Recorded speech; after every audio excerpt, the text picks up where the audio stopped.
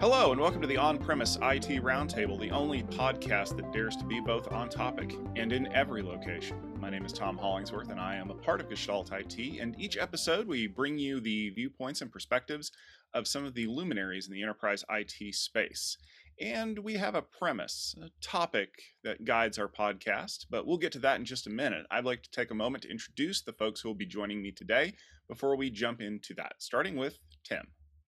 Thanks, Tom. Tim Crawford, CIO and Strategic Advisor with Avoa. All right, Chris. Yeah, Chris Grundeman here. I run Grundeman Technology Solutions. All right, and Stephen. And I am Stephen Foskett, organizer of Tech Field Day events and publisher of Gestalt IT. All right. Well, thank you very much for joining us today. Let's jump into the premise of today's episode. Now, obviously, it's a new year. It's 2022, and it feels like it really is 2022. The last 24 months have felt like one long March, literally the month of March times 24. And so a lot of the predictions that people have been making about the enterprise IT space kind of feel a lot like a little bit louder and a little bit worse, repeated over and over again. And so the premise of today's episode, quite honestly, is that 2022 is just going to be another year of the same technology stuff that we've been seeing for the last 2 years. And I'm hoping that one of the guests on this episode is about ready to jump up and start yelling because they think things are going to change. So who wants to jump in and refute that premise or agree with me? So I'll jump in and say that I think there's a little bit of truth in that we're still trying to figure out how best to implement some of these technologies that have been around for a few years. But I think we're finally realizing that there's a bit of normality to the reality of what we're dealing with, whether that's remote work, whether that is how our customers engage with us, the technologies that we use, how we think about data centers and infrastructure, how we think about applications and development, data and artificial intelligence. All of that is starting to gel, which is giving people a moment of comfort in being able to use some of these technologies or new processes that otherwise they might have thought, well, I'm going to kind of let the dust settle a little bit first before I figure out what I do. Yeah, I think we need to really pay attention to that Tim talked about kind of in the very beginning of what he said there, which is that we've finally, I think, maybe as an economy, realized that this remote work thing isn't going away. Obviously, a lot of us in the IT world, I think, saw this coming for many, many years, and it took a global pandemic to really jumpstart it. And I think there was a lot of folks, especially in the business side of the house, that thought this was all going to roll back. And what we're learning, I think, is that it's not. And regardless of the pandemic, I think the genie's out of the bottle. And so we're really dealing with those realities. And I think that's a big part of what's going to drive the way we operate our technology over the next 12 and beyond months, is really understanding that we're going to be doing this in distributed teams. And you're not necessarily going to be in the data center pulling the cables. It's going to need to be more automated and more virtual.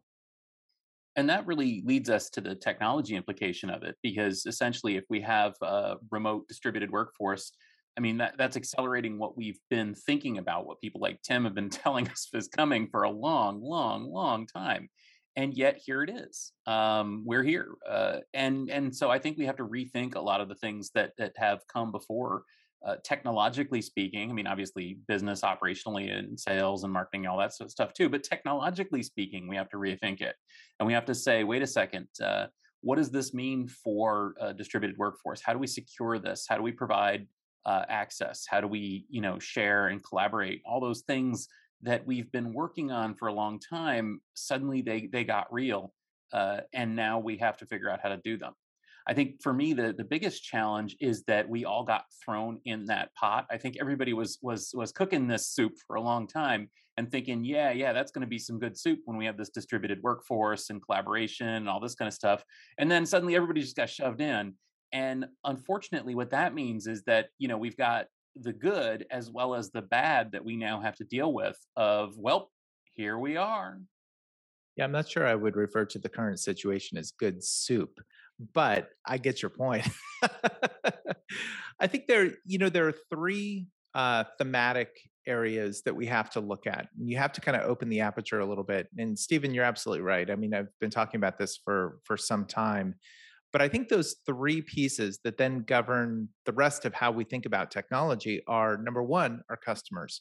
How our customers and their behaviors are changing, how they engage with our companies.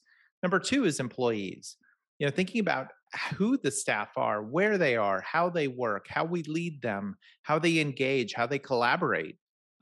Just the way we work has changed. And so customer behavior changes and employee changes, which are inextricably linked together, are really important. But then I think the third piece that comes into that, that provides some guidance, is the data. And so when you start to think about the data, you cannot forget about whether it's cybersecurity, whether it's systemic risk. Think about regulatory privacy, compliance requirements, depending on the industry you're in. I mean, pretty much every industry today has some requirement that they must adhere to. It's no longer the domain of just healthcare and financial services. But if you look at those three themes, then you start to understand, okay, so wherever I am, whether I'm a cable jockey and working in a data center, whether I'm an application developer, a data scientist, you start to really kind of understand where your place is and how things might be changing for you. Yeah, and talking about the data and the way employees and even and customers interact with it, it brings to mind to me one thing that I see as a trend that I think is definitely going to continue and hopefully accelerate in 2022, which is what I've been calling the idea of multiple panes of glass. And what I mean by that is, for a long time, we've been kind of force fed from vendors this idea that a single pane of glass is what we wanted, and that we needed this single system or this single observation plane to monitor all of our IT assets and the entire estate. And I think what we're seeing is, just as you said, Tim, there's more and more data, and there's more and more specialized, unique roles looking at that data. And so I think what we're going to see more and more is a single source of truth, right? We're going to want to collect that data, especially around IT assets and cybersecurity and all of that, into a single place. But then we want to slice it and dice it for the specific roles, where a CTO is going to want to see something very different than a developer, who's going to want to see something very different than a director of IT, who's going to want to see something different than a network engineer or a data storage engineer. And I think that's where we're kind of going to head and see that kind of spread, where again, the single source of truth and then the multiple views and dashboards per role. Yeah, and Chris, you bring up a really good point about that single pane of glass, and let me maybe take a page out of Tom's book for a minute, um, and be a little provocative and say that I think there's a real question around whether we even need the single pane of glass and what shows up on that single pane of glass. The whole concept behind the single pane of glass was to provide a single view of whether it's your infrastructure or data or business processes and kind of how things are progressing. And as we go forward, we don't want a human to necessarily have to interpret a lot of that. And so we have to start looking at ways to introduce automation into some of the decision making capability, to the point that, okay, so if you see a certain condition start to pop up, instead of waiting for a human to observe it and then make a decision as to what to do about it, we'll just automate it and have it immediately resolved, have it immediately addressed. Now, that's not the case for everything in every condition and every scenario, but I think there really needs to be that heart to heart conversation, regardless of whether you're in infrastructure or application development or data management or line of business, as to how much of this do we really need a human to kind of keep eyes on moving forward. And I know that's going to be really provocative for some organizations and some groups that might go, okay, well, that's kind of my job, so then what do I do? But in reality, that is what we have to have a conversation around.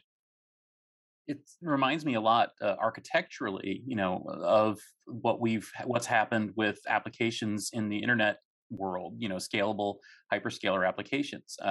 What you're describing really sounds almost like what Kubernetes is doing for infrastructure. In other words, we need to specify things. We need to implement orchestration and automation around those things, so that we don't have to have someone trying to grab hold of it. We can let it sprawl. We can let it get big, but yet we've got an understanding of how that goes it's documented, it's automated, it's orchestrated, so that the thing can get bigger than the data center. It really is like a hyperscale organization as much as it is hyperscale infrastructure. So maybe the question then becomes, because you guys have hit on a lot of themes that are definitely going to be prevalent in 2022, but specifically to the point that Tim just brought up about this idea of doing away with a single pane of glass, going more to this model that Chris has talked about where you have these views. One of the things that we've seen as we've decentralized office work is that we are effectively making people more responsible for accomplishing their tasks. In essence, we're trusting them to get their work done. We don't have that single visibility across all sections. Is that going to lead to a rise in more effective collaboration apps or collaboration environments? Because one of the other things that we're starting to see happen in the first couple months here in 2022 is this idea that our old methods for in-person collaboration are still not quite ready to come back to the forefront. When we did the, January to February of 2021, we were very uncertain about when we could possibly even consider going back to in-person. Well, as 2021 kind of got to the end, everyone's like excited, like, hey, we're going to go back to doing in-person conferences or doing in-person sales kickoffs or having big shows like CES. And one of the things we found is that whether or not the situation will allow that to happen, people are getting just as much out of these virtual launch events, or by breaking these things down into smaller organizational units and passing that information around. So are we going to see these big monolithic structures that we've been relying on, to Stephen's point, kind of like these old architectures, being kind of supplanted by effectively something more like microservices? So I don't know about the very last part of the question there, to be honest, Tom, but I think you're touching on something that's very important and actually maybe strays a little bit away from technology. I know that as we've talked about things like cloud computing and DevOps and Kubernetes, and even the convergence of network and security, there's been so many talks about kind of breaking down silos, and that a lot of these things are cultural problems and human problems, even more than they are technology problems. And I think you're touching on another one, which is collaboration. So I don't know that there's going to be a be-all, end-all collaboration tool that comes out and really changes the game. But I do see a drastic shift from face-to-face meetings to Zoom meetings to asynchronous communication. And especially as we distribute further and further into more and more time zones and across the globe, I think that things like that just become required, where you really have to allow someone time to read and digest and then talk back to you in text form. And so I think those asynchronous communications are going to change the face of how we work. To some degree. Yeah, I'd like to say that I do not believe that just transliterating a big physical event into the virtual space is going to work. In fact, we've seen that it totally doesn't work. You can't just have virtual expo booths and virtual keynotes and virtual audience and expect that it's just going to work. What we need is a real transformation in the way that you're describing, Tom, of almost this microservices idea of let's try to have something that is really compelling to the audience. Let's try to have something that's really collaborative, that really meets the audience where they are, and importantly, when they are. Because of course, what we've learned as well during the pandemic is that people are not all in the same place. And you can't just expect that everybody can tune in at 9 a.m. Pacific time, because some of those people are in Australia. Yeah. You're absolutely right. I mean, there's a whole cultural shift in terms of how we work that we're still trying to figure out. And I think this is, in some weird way, it's kind of like what we see around politics in the U.S. In the sense that there are people at other ends of the spectrum, some of which believe that we can stay completely virtual, some of which believe that we need to be in the office to be able to work effectively. And then you have a whole bunch of people in the middle. And so we have to figure that out. And these other things, whether it's trade shows or conferences or just the way we collaborate amongst teams or take up meetings, that's another thing we're going to have to think about. Am I more apt or less apt to get on a plane and fly to New York, fly across the country to have a lunch meeting with someone? I'm probably not going to do that today. Whereas pre-pandemic, I might have done that. And actually I did do that. But those are the kinds of things where we're starting to rethink how can we be most effective. But let me taper that a little bit by saying that there are some leadership teams that are starting to realize that they thought they were very effective in being able to do decision making virtually. And they're starting to realize that they really weren't as effective as they thought they were. And so when they got together and worked through different issues and collaborated to a decision, they started to realize that the in person has an incredible amount of value. Now, I think you have to separate that to some degree from conferences in different ways that business models have been created around selling products and services and getting that information out, because I think there are other dynamics that come into play with those that have been to a large degree kind of ignored for a long time, and the fact that it's forced some of these companies to go virtual is kind of bringing it to the forefront, and they have to figure out ways to operate. But I would try and separate those two, to provide clarity in the conversation. And I think that's fair, because there's the aspect of getting people together to do things, and then there's the aspect of getting them somewhere to tell them something or to sell them something. And so I then the natural outgrowth of that, as we kind of change the way we do things, is what technology can we develop that allows us to build on that. And I will caveat that statement by saying one thing I don't think will help that, which is VR. And I can say that because everyone is talking about VR right now. You would think that 2022 is going to be the year of the metaverse or the online experience or the Matrix or whatever it is. And I just want to throw something out there to get your thoughts on this for, the projection of 2022. I don't think that VR can in any way replace any of the interactions we have. In fact, I believe VR would make them worse. Yeah, I'm with you. I don't think that is the use case or the best use case for VR. And I do agree with you. I think it'll make things more challenging because it's one more thing we have to figure out how to make work. And what I've experienced, and I'm sure many of you have experienced over the past 24 months, is you really want to find the lowest hurdle to get over. So just take video conferencing and collaboration tools as an example.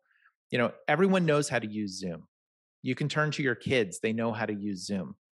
But if you ask them to use another product, maybe not WebEx, but pick a third or fourth or fifth or sixth product in the mix, and then you're asking the person or team that you're working with to try and figure out how to get that installed on their system and make sure that the microphone and speaker and whatnot are working, that's just one more hurdle. VR is not going to bring more value than the pain to get it set up. And so I don't see that's necessarily a good use case for replacement here. There may be some specific use cases for augmented reality. And I think we do need to start thinking about kind of the metaverse and how that comes to play. I mean, frankly, every time I think about that, maybe I'm going to date myself a little bit here, but I start thinking about Second Life, right? And start thinking now, of course, a lot of people are going, what the hell is Second Life? Let me go Google that. But I think there is something to be said about starting to understand what that might look like, how Web 3.0 might play out in the future. But is that a 2022 thing? I don't think so. I think we're still a little further upstream. But I do want to say one thing that you mentioned, Tom, and kind of maybe underscore it. You made the statement where you said, what do we need to build in order to do this? And I would argue that I don't think we need to build anything. I think we need to learn how to use what we already have more effectively. And there's a big difference between that because in the past, we have tried to innovate and build new and build more. There's a lot of innovation and technology already out there that's incredibly mature that we are just not taking advantage of, from serverless to video conferencing to collaboration tools. And I think we would be best served to try and figure out how to use some of that more effectively. Especially if we can use that in a way that helps us kind of connect out of this. One of the things that always kills me when I hear people talking about VR, frankly, I'm much more interested in AR, because I feel like once we are face to face, it would be very, very helpful if there were more digital guides for our life, digital guides that can help us do things. Hmm. And frankly, that stuff is already coming to us on our phones. You go out, you're out somewhere, and you're where can we eat? What's open right now? All that kind of stuff. What are you going to do? You're going to look on your phone. You're going to find an app, and the app is going to tell you which restaurants are open, which ones are not, which ones have seating, which ones are crowded even. And I think that more and more that's going to become the kind of technology that's going to help us. And you may not think that getting, I don't know, an alert on your wrist or on your phone or in your glasses saying, oh, this area is really busy right now, maybe you should go to a different restaurant, is AR, but it is. And we already have that technology. To Tim's point, we already have built this. We just have to use it. And again with technology, it seems like people will find a use case, and sometimes it's not the sexiest and the coolest and the slickest use case. Sometimes it's not Second Life or Meta and goggles and everything. Sometimes it's something as prosaic as where can I find this, or where should I go next? And I think that that's a good use of technology too. Yeah, and I think you're right to kind of riff on that and weave those two ideas together. I think that I think and talk a lot about this idea of trickle down technology, and I think that there is a large portion of the world and even of the United States that is still quite a bit behind other parts, right? And what I mean is, we've talked about digital transformation for almost a decade now, maybe. And I think that there are still a lot of companies, especially if you look at kind of the mid-tier or the professional services firms, right? There's a lot of legal offices, a lot of doctors' offices, a lot of accounting firms that haven't quite gotten there as far as digital transformation. And what I mean in this context by digital transformation is that interaction with customers in exactly the ways that Tim and Stephen are talking about, right? Which is, making this as easy as possible. So that I have this, Apple-like, Microsoft-like, Google-like experience with every company that I interact with, and maybe even across, other people that I interact with, not just companies. So there's a long way to go for, to Tim's point, existing technology to kind of fill those gaps and kind of smooth things out. Whether or not that's considered the metaverse or not, we'll leave that debate somewhere else. But again, I don't think you need virtual reality to have a metaverse. However, when it does come to virtual reality, I think we'd be well poised. I think Second Life is a good example, but I think video gaming in general, those are the folks that really understand kind of how this works and what this looks like. I remember, I think it may have been at a field day event, someone was joking about the fact that, well, what is, and I forget the name of the game now, but we're talking about a video game, and they're kind of trying to describe that. And I said, well, it's basically a Zoom call, but with guns. And I think it's worth remembering how video games are kind of transforming into a more normalized way of communicating for the rest of the world. Well, and maybe I'll put a cherry on top of this. I love gadgets. I love tinkering with new gadgets and trying new things, specifically to figure out how they fit into the enterprise. Gaming's not my thing, but in the closet behind me, I have a brand new Oculus Quest 2 setup that's still in the wrapper. I got it last fall. I haven't even cracked the wrapper on it because I don't know how I would use it, what application I'd use it for, and how it would benefit me, kind of to Tom's earlier point. So I think we have a ways to go.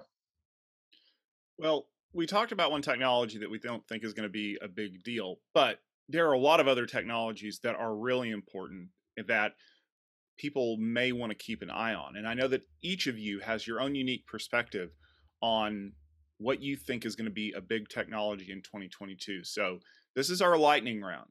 What's one technology, one specific technology that the people out there maybe should be very aware of in the next 12 months? Well, Tom, I'm going to surprise you with this answer because you're the networking nerd and I'm supposed to be the storage guy. But let me tell you, SD-WAN.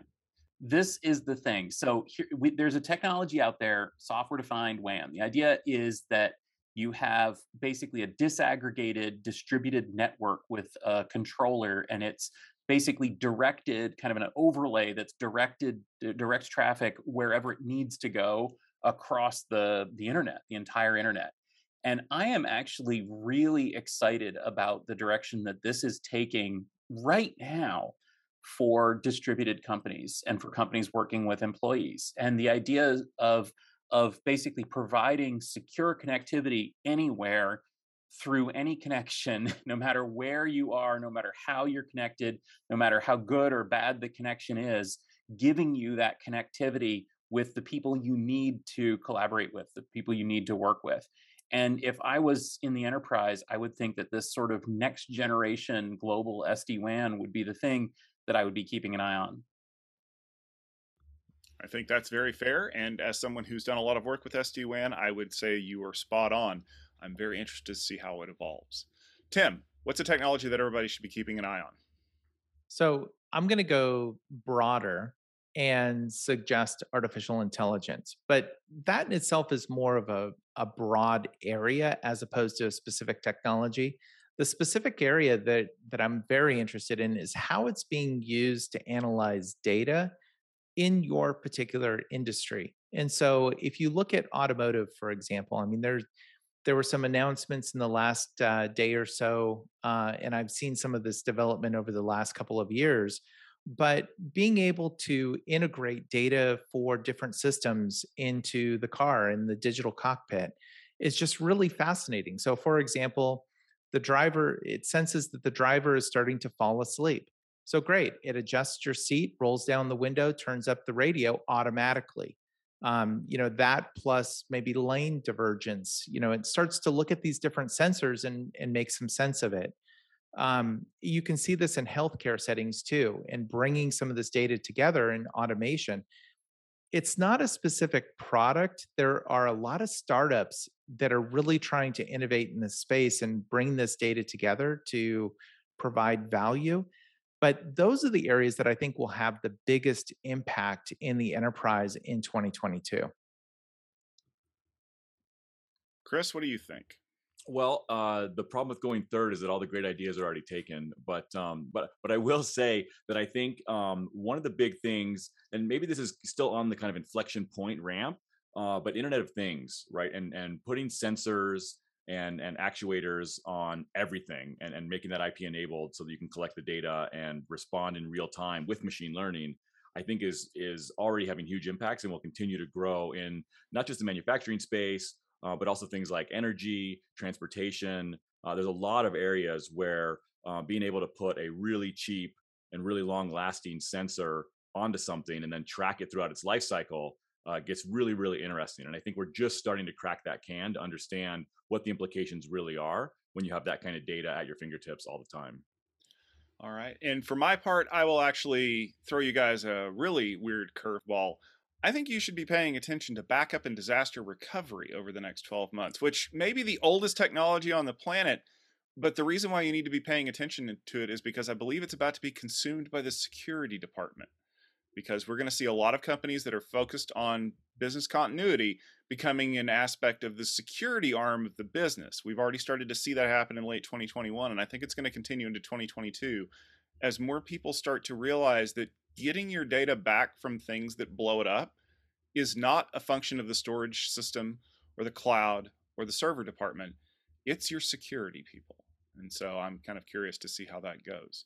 And if you're curious to see how these things evolve over time, make sure you are a subscriber to the On-Premise IT Roundtable. We publish a new podcast every other week. We have some very interesting premises that we love to debate, and we love to get interaction from our audience. Remember that you can always find the most recent episode of this podcast on our website at gestaltit.com/podcast.